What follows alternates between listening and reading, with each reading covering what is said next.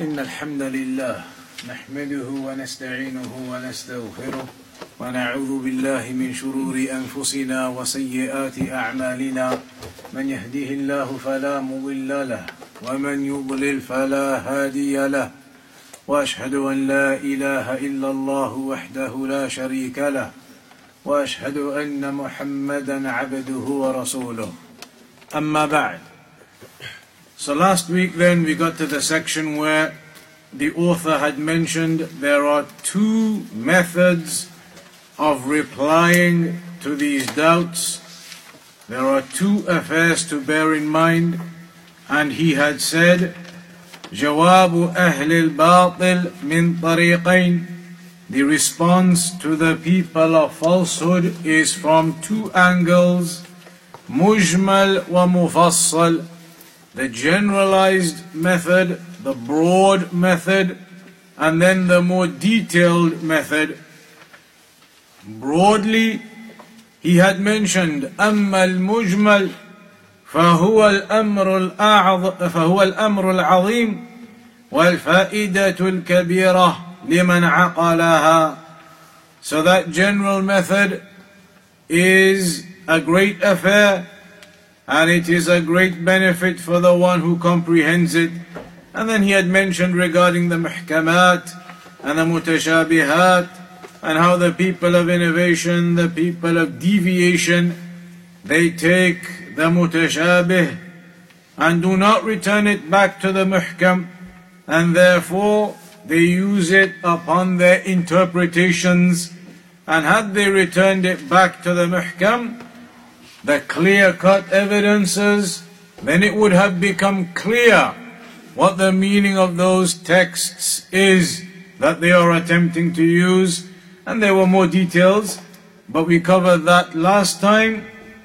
Today then we move on. وَأَمَّا الْجَوَابُ الْمُفَصَّلِ. And as for the detailed response, فإن أعداء الله لهم اعتراضات كثيرة على دين الرسل. The enemies of Islam, they have many objections against the messengers, or against the religion of the messengers. They have many objections, many issues, many affairs that they bring up against the religion of the messengers. يَصُدُّونَ بِهَا النَّاسَ عَنْهُ. And they turn the people away and block the people away from it, from the religion of the messengers. مِنْهَا قَوْلُهُمْ. From these objections of theirs and these claims of theirs against the religion of the messengers is نَحْنُ لَا نُشْرِكُ بِاللَّهِ. And this is the first claim. Their first claim, or the first doubt, is that they say, we do not commit shirk alongside Allah. They say we do not commit shirk alongside Allah.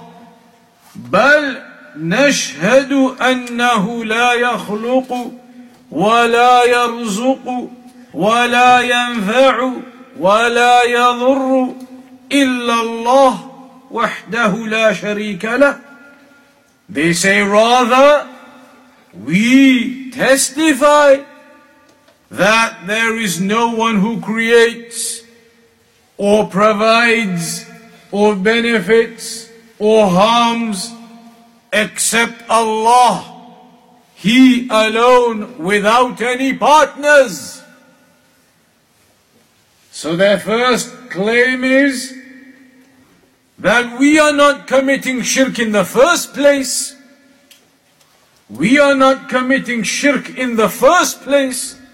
We testify that there is no creator except Allah, and there is no provider the one who gives the rizq except Allah, and there is no one who can benefit, no harm except Allah. They say we testify to all of those things to Allah alone, without any partners.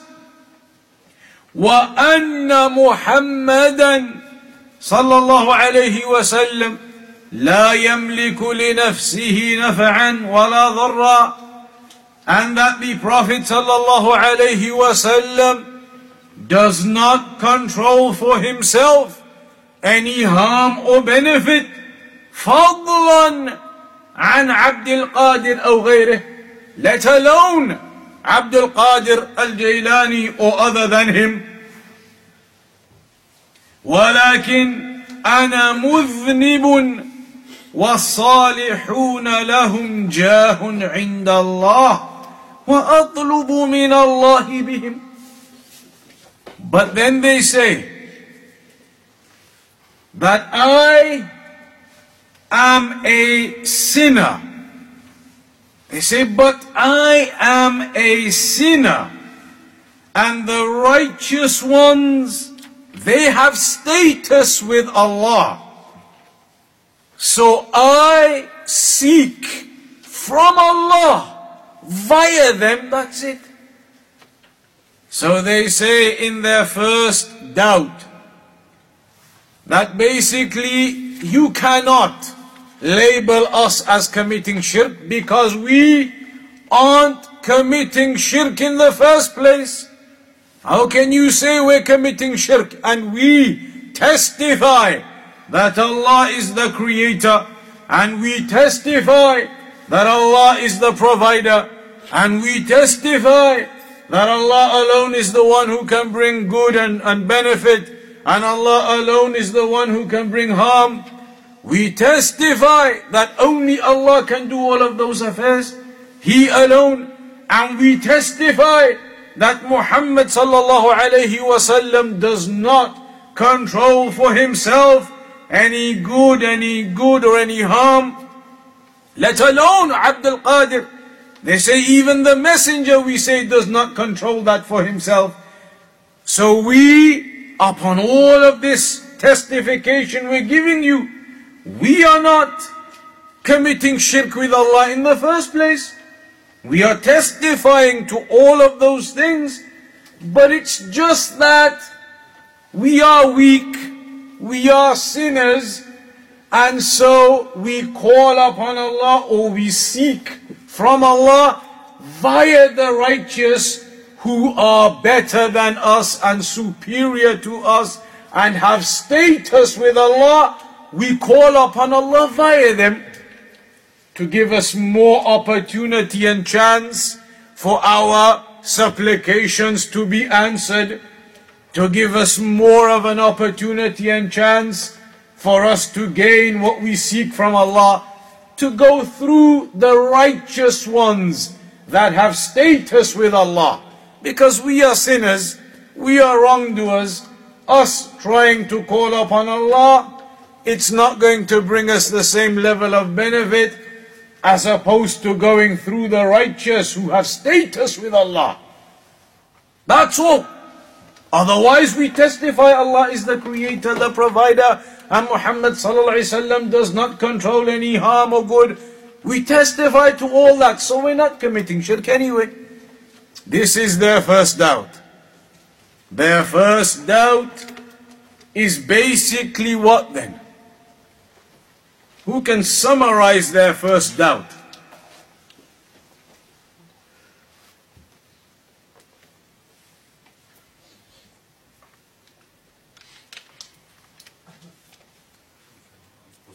Could you say that they hold that making dua isn't a form of worship? Something else. How could you summarize what they've just said?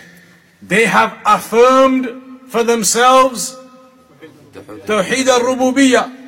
They've affirmed al-Rububiyyah, and by means of that they think, khalas, we can't be committing shirk. We are upon Tawheed. But what is the Tawheed that they have described they are upon? Al-Rububiyyah. that we believe there is no creator, no provider, no one who can harm or benefit except Allah subhanahu wa ta'ala. It is all an affirmation of ar-rububiyyah. And by means of this affirmation of ar-rububiyyah, they thought they are upon tawheed. They are clear. They believe Allah is the creator alone. Allah is the provider alone. Allah is the one who benefits and harms alone. And that Muhammad sallallahu alaihi wasallam doesn't control anything for himself. They thought upon this we are clear. We are upon tawheed. And so calling upon Allah via the righteous, that small thing isn't shirk. All of this testification we're giving you, that small thing isn't shirk then. You can't say we're committing shirk with all of this shahada that we're giving you. So then, the Shaykh says, the answer to that, فَجَاوِبْهُ بِمَا تَقَدَّمَ. Answer this person with that which has already preceded. We've already explained this concept before, that you cannot just claim ar-rububiyyah and enter into Islam with it and claim that all of that is tawheed. Rather, there is more, and that is al-uluhiyyah. The prophets and messengers, those who opposed them, never opposed them upon ar-rububiyyah. That isn't the issue. The issue that they opposed them upon was al-uluhiyyah. So the first thing he says, جَاوِبْهُ بِمَا تَقَدَّمَ. Clarify to him all of that which has preceded regarding tawheed, regarding how ar-rububiyyah, you cannot restrict yourself just upon that. Even the mushrikun used to acknowledge that. Rather, it is al-uluhiyyah. So he says, فَجَاوِبْهُ بِمَا تَقَدَّمَ. Answer him with that which has preceded. وَهُوَ, and that is, أَنَّ الَّذِينَ قَاتَلَهُمْ رَسُولُ اللَّهِ صَلَّى اللَّهُ عَلَيْهِ وَسَلَّمْ مُقِرُّونَ بِمَا ذَكَرْتَ. Tell him that those whom the Messenger sallallahu alayhi wasallam fought against, they used to acknowledge ar-rububiyyah. They used to acknowledge all of these things that you are now acknowledging. Even the mushrikun acknowledged all of these things, and yet the Prophet sallallahu alayhi wasallam still fought against them. وَمُقِرُّونَ أَنَّ أَوْثَانَهُمْ لَا تُدَبِّرُ شَيْئًا. And even they used to admit and accept and acknowledge that their idols don't dispose of the affairs. Their idols are not in control of the affairs. Even they used to admit that too. وَإِنَّمَا أَرَادُوا. But what they desired with the action that they used to do was al-jaha wa shafa'a. That they wanted exactly how they are saying now. They wanted from their idols and statues to gain closeness to Allah, as they claimed, because these idols and statues in their view had status and elevation with Allah.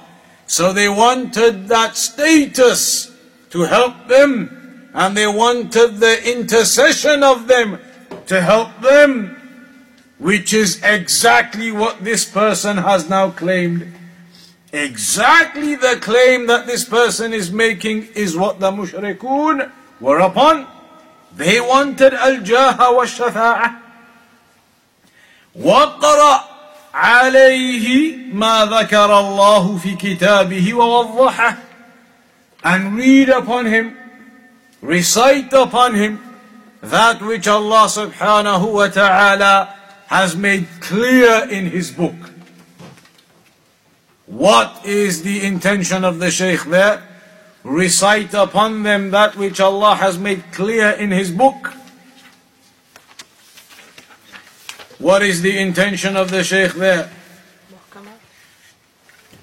The muhkamat of what topic though? all the ayat in the Quran highlighting that the mushrikun affirmed exactly what he is saying he affirms right now. The rububiyyah, the affairs of the rububiyyah, the mushrikun affirmed them, acknowledged them. How do we know that? It's in the Quran. So he says, وَقْرَ عَلَيْهِ مَا ذَكَرَ اللَّهِ فِي كِتَابِهِ وَوَضَّحَهُ, and recite upon him then what Allah has informed us or mentioned in the Quran, in his book, and what Allah has clarified. So there are examples of that. The Shaykh, he mentions them, the explanation, Shaykh rahimahullah, فَمِنَ الْآيَاتِ الدَّالَّةِ عَلَىٰ إِقْرَارِهِمْ بِالرُّبُوبِيَّةِ, from the ayat which indicate that they acknowledged الرُّبُوبِيَّة. For example, Surah Yunus 31. Yunus 31. قُلْ مَنْ يَرْزُقُكُم مِّنَ السَّمَاءِ وَالْأَرْضِ أَمَّنْ يَمْلِكُ السَّمْعَ وَالْأَبْصَارَ. Say to them, who sustains you, who provides for you from the heavens and the earth, and who is it that controls your hearing and seeing? وَمَنْ يُخْرِجُ الْحَيَّ مِنَ الْمَيِّتِ وَيُخْرِجُ الْمَيِّتَ مِنَ الْحَيِّ. And who is the one that brings out the life from the dead and the dead from the life? وَمَنْ يُدَبِّرُ الْأَمْرِ. And who is the one who disposes of the affairs? فَسَيَقُولُونَ. And so they will say, Allah. فَسَيَقُولُونَ اللَّهِ. So they will say, فَسَيَقُولُونَ اللَّهِ. Allah. They will say Allah does all of that. The mushrikun, they will say Allah does all of that. فَقُلْ أَفَلَا تَتَّقُونَ. So then in the Quran it says, so say to them, do you not then fear? Will you not then have taqwa? Will you not have fear of Allah?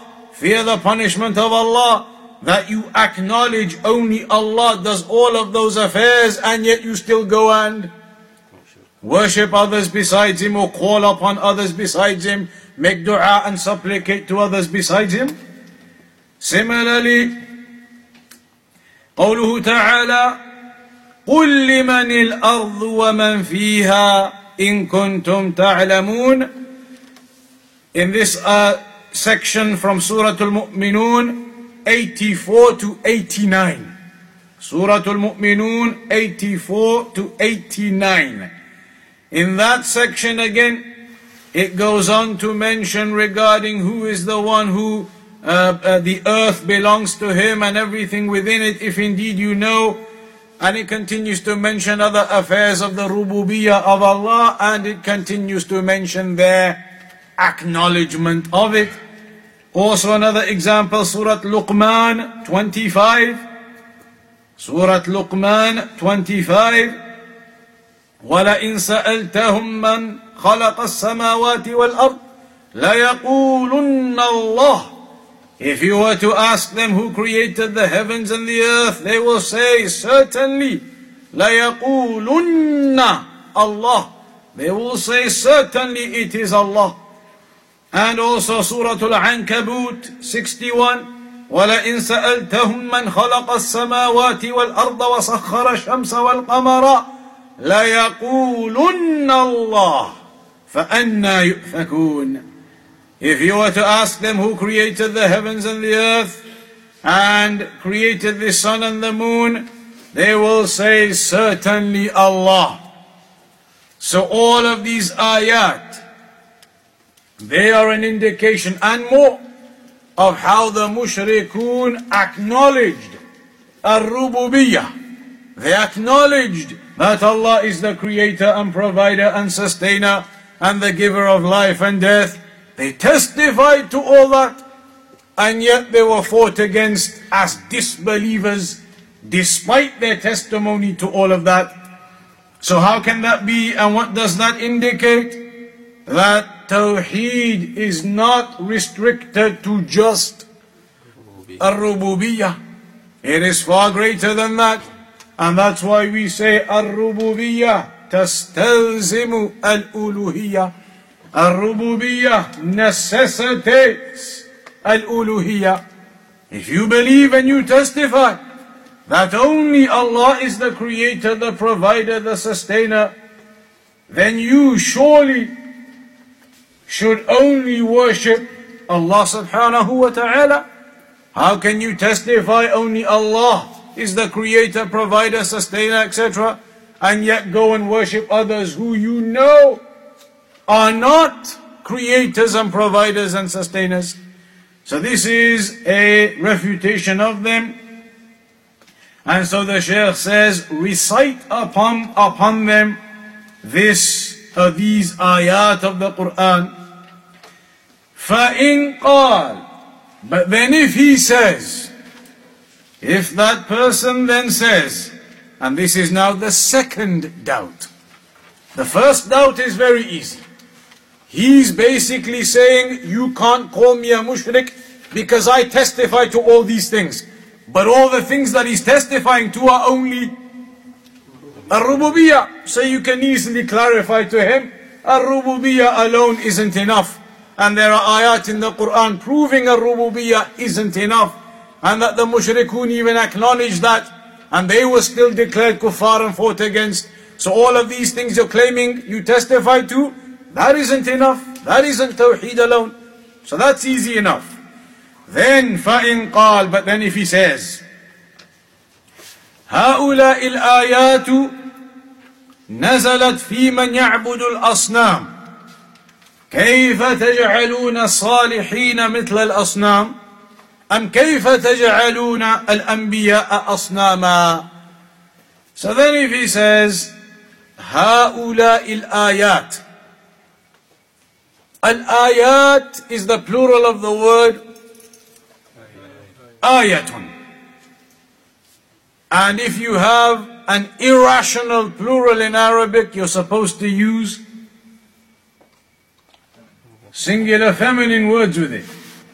But here it uses ha'ula'i, which is supposed to be for the aqil. Correct? So what's happened there? Bonus points homework for anybody who wants to go and research it. You won't find it in the Medina books. هؤلاء الآيات نزلت في من يعبد الأصنام. The second doubt they will say, these ayat. So now you've quoted those ayat to him. And you've clarified his first doubt very easily.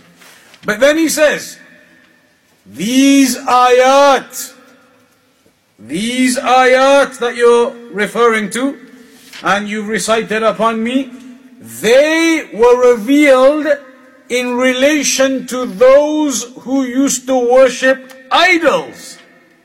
Because the mushrikun at the time of the Prophet ﷺ used to worship idols.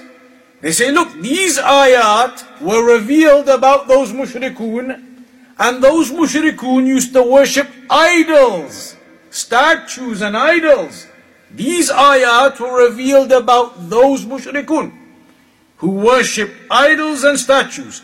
How can you now implement these ayat upon them, upon us, as they are now talking in this dialogue?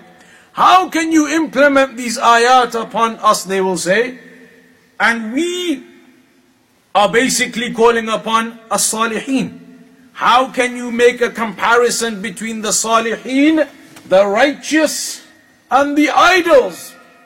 Those mushrikun were calling upon idols. We go to the graves of the righteous and the salihin. How are you comparing the righteous and the salihin to the idols?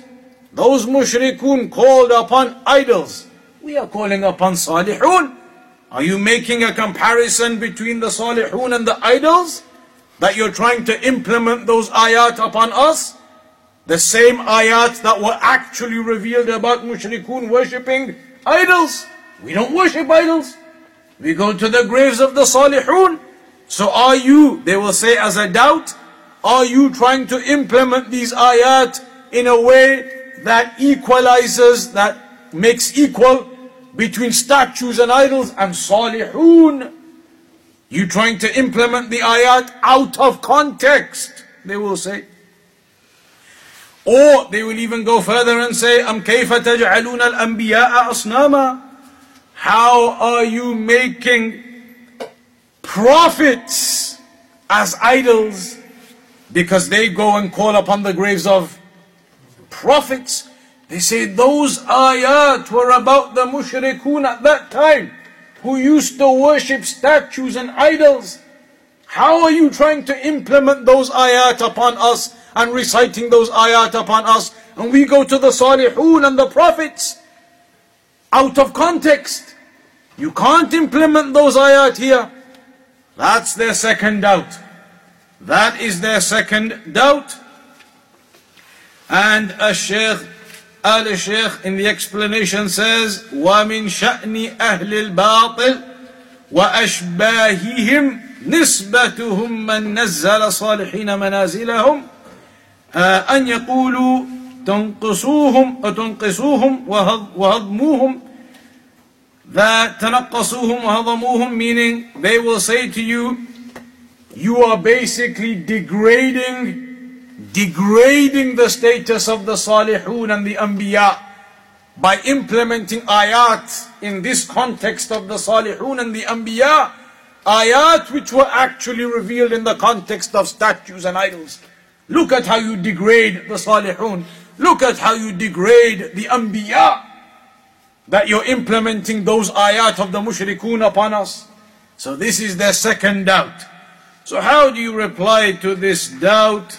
فَجَاوِبْهُ بِمَا تَقَدَّمْ.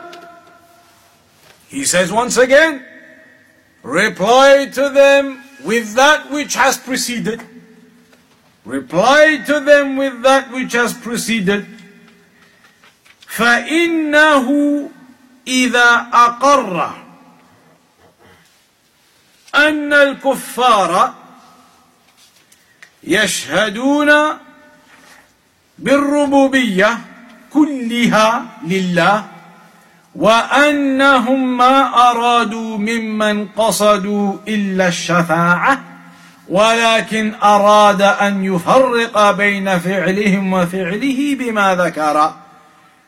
So then reply to him in the same way as before to begin with, and that is to establish the principle to him that you testify to all of these affairs of al-rububiyyah, just as they did, and we've clarified that.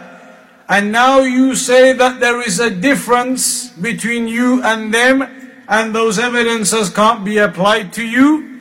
But ultimately, what are you doing? You are seeking intercession and status to bring you closer to Allah with whoever it is you're doing that with. And what were they seeking? Status and intercession to bring them closer to Allah with whatever they were doing it with. Ultimately, therefore, there is no difference in your action and their action. No matter how you claim you're doing your action, now it's the prophets and the salihun and their graves, your action is the same as their action. Even if we accept, and we don't, and we're going to get to that later, but let's imagine we accepted those mushrikun only worshipped statues and idols, and you go to the anbiya, the prophets and the salihun. Even so, your ultimate action is the same as their action. So that's the first thing. You can't differentiate between your action and theirs by trying to give the example of prophets and salihun and that they were on idols and statues. It doesn't differentiate between the actual nature of the action. Your action is the same as their action. And also, you can then further elaborate and completely finish this doubt of his by explaining to him, فَاذْكُرْ لَهُ. Explaining to him what?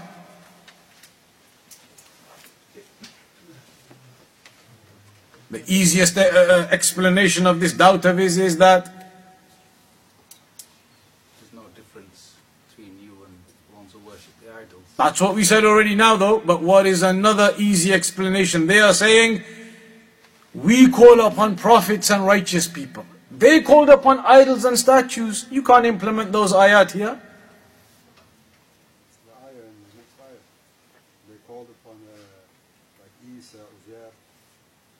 So that means that the mushrikun at that time were not restricted to just idols and statues in the first place.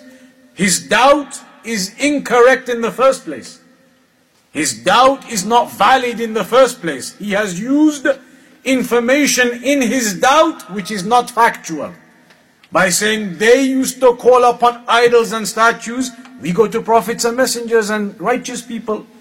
As though the mushrikun only went to statues and idols. Rather, the mushrikun had multiple different deities they went to, including prophets and messengers and the righteous. Including that exactly as you do now. So you can highlight to him, your actual claim doesn't hold up in the first place. And this is sometimes you notice it, especially with the Shaykh Al-Albani. When you listen to some of his cassettes, sometimes a person rings him and says, Shaykh, I've got a question. Tfaddal, what's your question? The guy gives his question. Many times you hear the Shaykh say, okay, let me just correct your question for you first, and then I'll give you the answer. Let me fix your question. Let me fix your question for you that you got wrong. You got your question wrong, let alone the answer coming for you now. You got your question wrong, let me fix that first, then I'll give you the answer. Many times. And many times you hear them when somebody is ringing the Shaykh and he's saying, Shaykh, but what about X, Y, and Z? And the Shaykh will say to him, okay, but wait, listen. You're basically saying, and then the Shaykh explains it to him, and he says, Naam, that's it, Shaykh. Yeah, that's it, yeah. So then the Shaykh answers him. And sometimes in some of the cassettes, you hear the Shaykh saying, okay, so you're saying X, Y, and Z, after some lengthy explanation from the questioner. Shaykh says, basically you're saying X, Y, and Z, and you want the answer to this and that. And the person eventually says, yeah, that's it, yes. So then in some of the cassettes, the Shaykh will say, well then say so then. What's all this lengthy, this, that, the other? Qul na'am. And then so then the Shaykh explains to him. So here, he says that you can explain to them the very basis of your statement is incorrect. The example you're using is incorrect. They were not restricted to idols and statues. فَأَنَّ الْكُفَّارِ مِنْهُمْ مَنْ يَعْبُدُ الْأَصْنَامِ. The kuffar at that time, some of them used to worship the idols. وَمِنْهُمْ مَنْ يَدْعُ الْأَوْلِيَاءَ الَّذِينَ قَالَ اللَّهُ فِيهِمْ. And there were from amongst them some who called upon the awliya, just as they do now.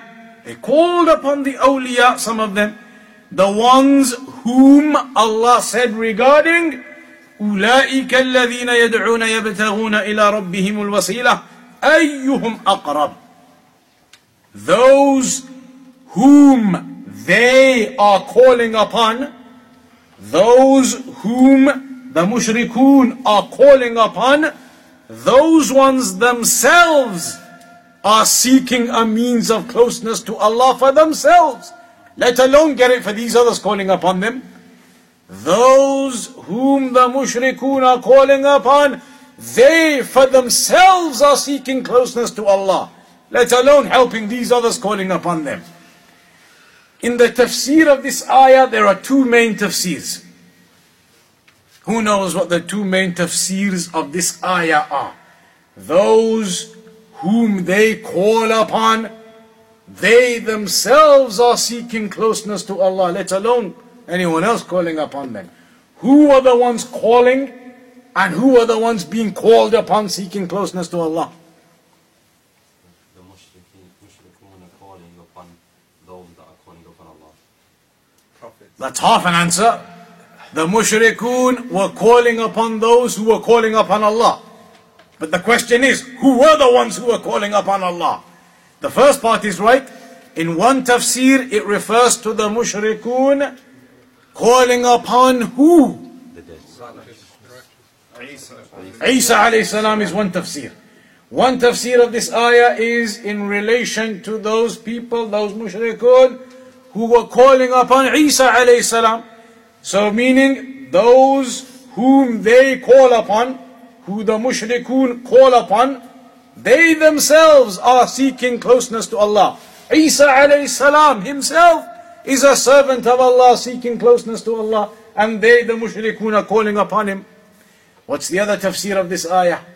Another possible tafsir some of the scholars gave? The jinn. The jinn. That there used to be a group of the jinn, non-Muslims, and some of the mushrikun used to call upon them. They used to call upon them, upon the jinn, the shayateen of the jinn, but then those jinn actually ended up later on becoming Muslims. They ended up becoming Muslim later on, that group of jinn. But the mushrikun continued calling upon them. So then the ayah becomes applicable. Those whom they call upon, they are seeking closeness to Allah themselves. The mushrikun, they were calling upon those jinn who had become Muslims. So now they were seeking for themselves closeness to Allah. Forget about those calling upon them. So that is two possible explanations. One other key point from this ayah. It says those, Isa alayhi salam, the Muslims of the jinn, they are seeking يَبْتَغُونَ إِلَىٰ رَبِّهِمْ, to their Lord, al-wasila. They are seeking a wasila to Allah. They are seeking a wasila to Allah. The mushrikun say that ayah is a proof. We are seeking a wasila to Allah. They say, okay, go on then, I'll accept your tafsir. We'll add a doubt, two-part B here. They may say to you, okay, we'll accept that tafsir. But in the tafsir, it says those righteous people, or the Muslims of the jinn, or Isa, whoever the righteous are, they were seeking a wasila to Allah in the ayah. We are doing exactly that too. We are seeking a wasila to Allah. So how are you going to reply to that? So many of these doubts, can we not just pick out ayah from Surah Fatiha? Go ahead. What's the answer then?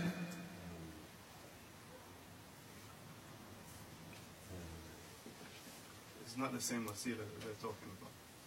So what is it then? The correct wasila. Explain what?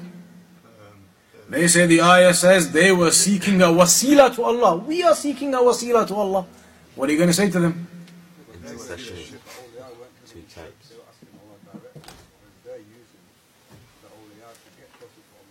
So it's about the type of wasila.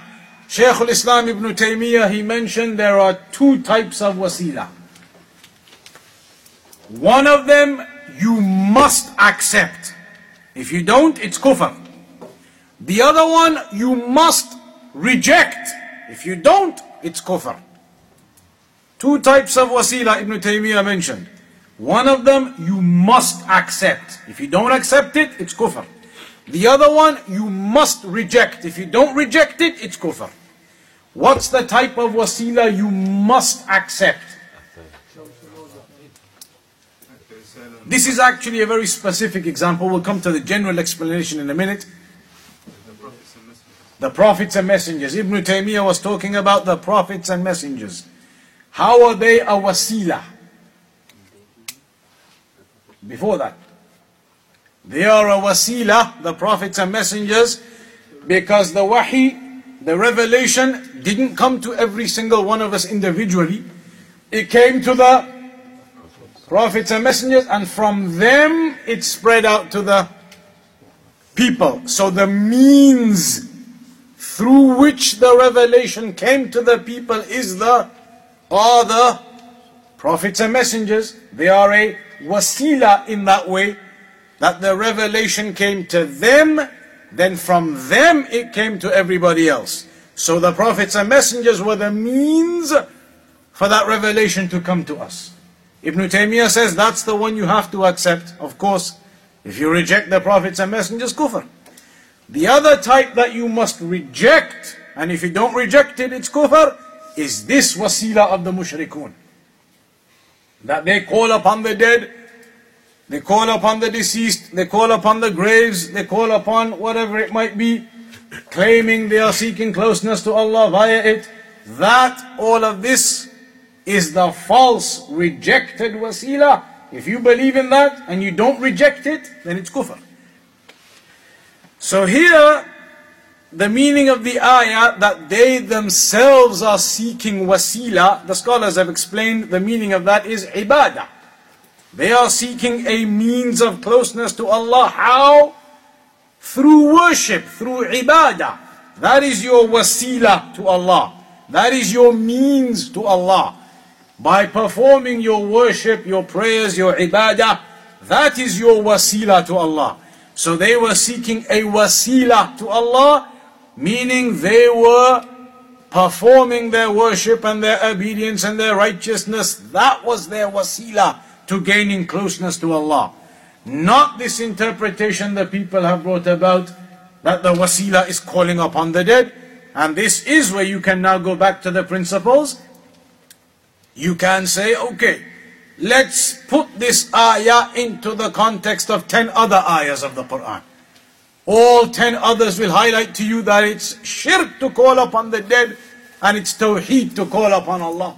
So how are you going to try and tell me this one word in this ayah actually means the opposite of everything else in the Quran and the opposite of everything else in the Sunnah? Rather, there is no contradiction in any of the Quran or the Sunnah. So again, that would be highlighted and clarified very easily.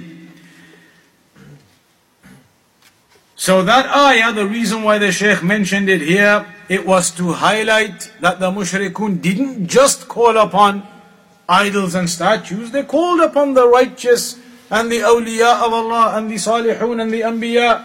They called upon them too. وَيَدْعُونَ عِيسَى بْنَ مَرْيَمَ وَأُمَّهُ, and they used to call upon Isa alayhi salam and his mother, which may indicate to you that Shaykh Muhammad ibn Abdul Wahhab rahimahullah ta'ala viewed the tafsir of the ayah to mean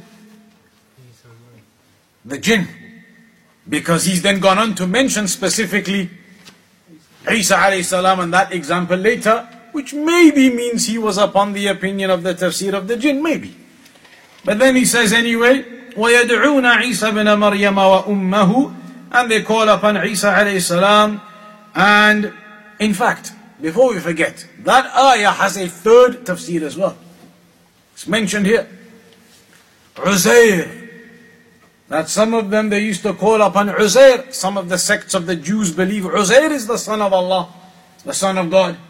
And so it's mentioned that some of them, they used to believe that, and this is a tafsir which is given by some of the scholars also. Regarding Isa alayhi salam then, مَا الْمَسِيحُ بْنُ مَرْيَمَ إِلَّا رَسُولٌ قَدْ خَلَتْ مِنْ قَبْلِهِ الرُّسُلُ وَأُمُّهُ صِدِّيقَةٌ كَانَا يَأْكُلَانِ الطَّعَامَ انظر كيف نبين لهم الآيات ثم انظر أنا يؤفكون قل أتعبدون من دون الله ما لا يملك لكم ضرا ولا نفعا والله هو السميع العليم. So then he quotes this ayah regarding Isa alayhi salam, and his mother, and that he was a messenger, just as other messengers came before him, he and his mother. And it mentions regarding how they were human and they ate, and so they were in need of Allah subhanahu wa ta'ala. They were servants of Allah subhanahu wa ta'ala. They were in need of their creator, and so they were not in control of harm or benefit. They were not in control of giving this intercession to those calling upon them. قُلْ أَتَعْبُدُونَ مِن دُونِ اللَّهِ مَا لَا يَمْلِكُ لَكُمْ ضَرًّا وَلَا نَفْعًا. So say, are you worshipping those besides Allah who do not control for you any harm or good? وَاللَّهُ هُوَ السَّمِيعُ الْعَلِيمُ. Allah is the one who is all hearing and all seeing. That ayah is a question. قُلْ أَتَعْبُدُونَ مِن دُونِ اللَّهِ مَا لَا يَمْلِكُ لَكُمْ ضَرًّا وَلَا نَفْعًا. There are these ayat in the Quran that are like questions. But the scholars, they mention these questions have different meanings to them. Obviously, it is not a question as in an actual question. It's not being asked, is that what you do? It's known, of course, what they do. So it isn't a question in terms of just being a question to find out an answer. There is a different reason for it. Sometimes they can be questions for, often in fact, they are questions for istinkar, for rejection and rebuttal. Many of these questions in the Quran are there as a rejection, refutation, rebuttal, rebuke upon the one you're questioning. It's like when you say to a child, didn't I tell you not to do this? Did you tell the child not to do that or not? You did. Do you know that you told the child not to do that or not? Obviously. You're not saying to him, didn't I tell you not to do this? Meaning, did I tell you or not? You're not meaning that. When you say to a child, did I not tell you not to do this? You've asked him a question. But the purpose of your questioning phrase there is to rebuke him. Didn't I tell you not to do this? It's a rebuke. And so many times in the Quran, the scholars of tafsir, they say, these types of ayat, they are questions not for the sake of a question, but they are questions as a rebuke, istinkar upon them. So here, قُلْ أَتَعْبُدُونَ مِن دُونِ اللَّهِ مَا لَا يَمْلِكُ لَكُمْ ضَرًّا وَلَا نَفْعًا. Do you worship besides Allah that which cannot control for you any harm or good? It's a rebuke in the form of a question. Wallahu huwa as-sami'ul alim. Allah is the all-hearing and the all-knowledgeable. We'll make a mark at that section there. Any questions up to there?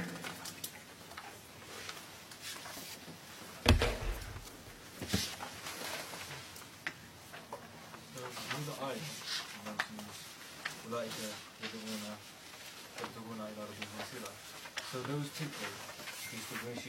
people used to worship Allah. Yeah.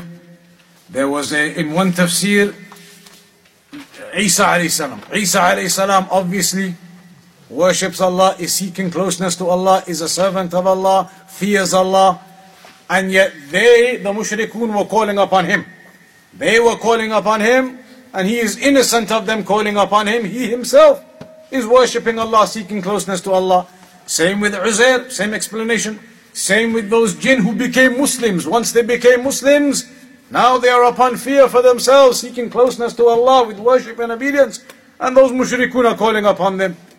So can you say, like, you're worshipping the righteous, and the only reason they become righteous is because they worship Allah. So you're not even following your so-called...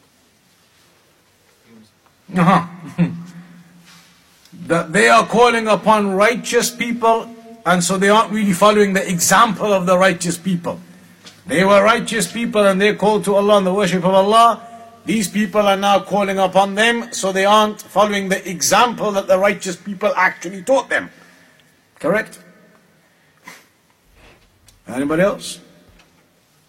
Ustad, can you clarify, those people who, for example, say a dua, say, oh Allah, we ask you about the virtue of this person. Is that bid'ah? The virtue of this person.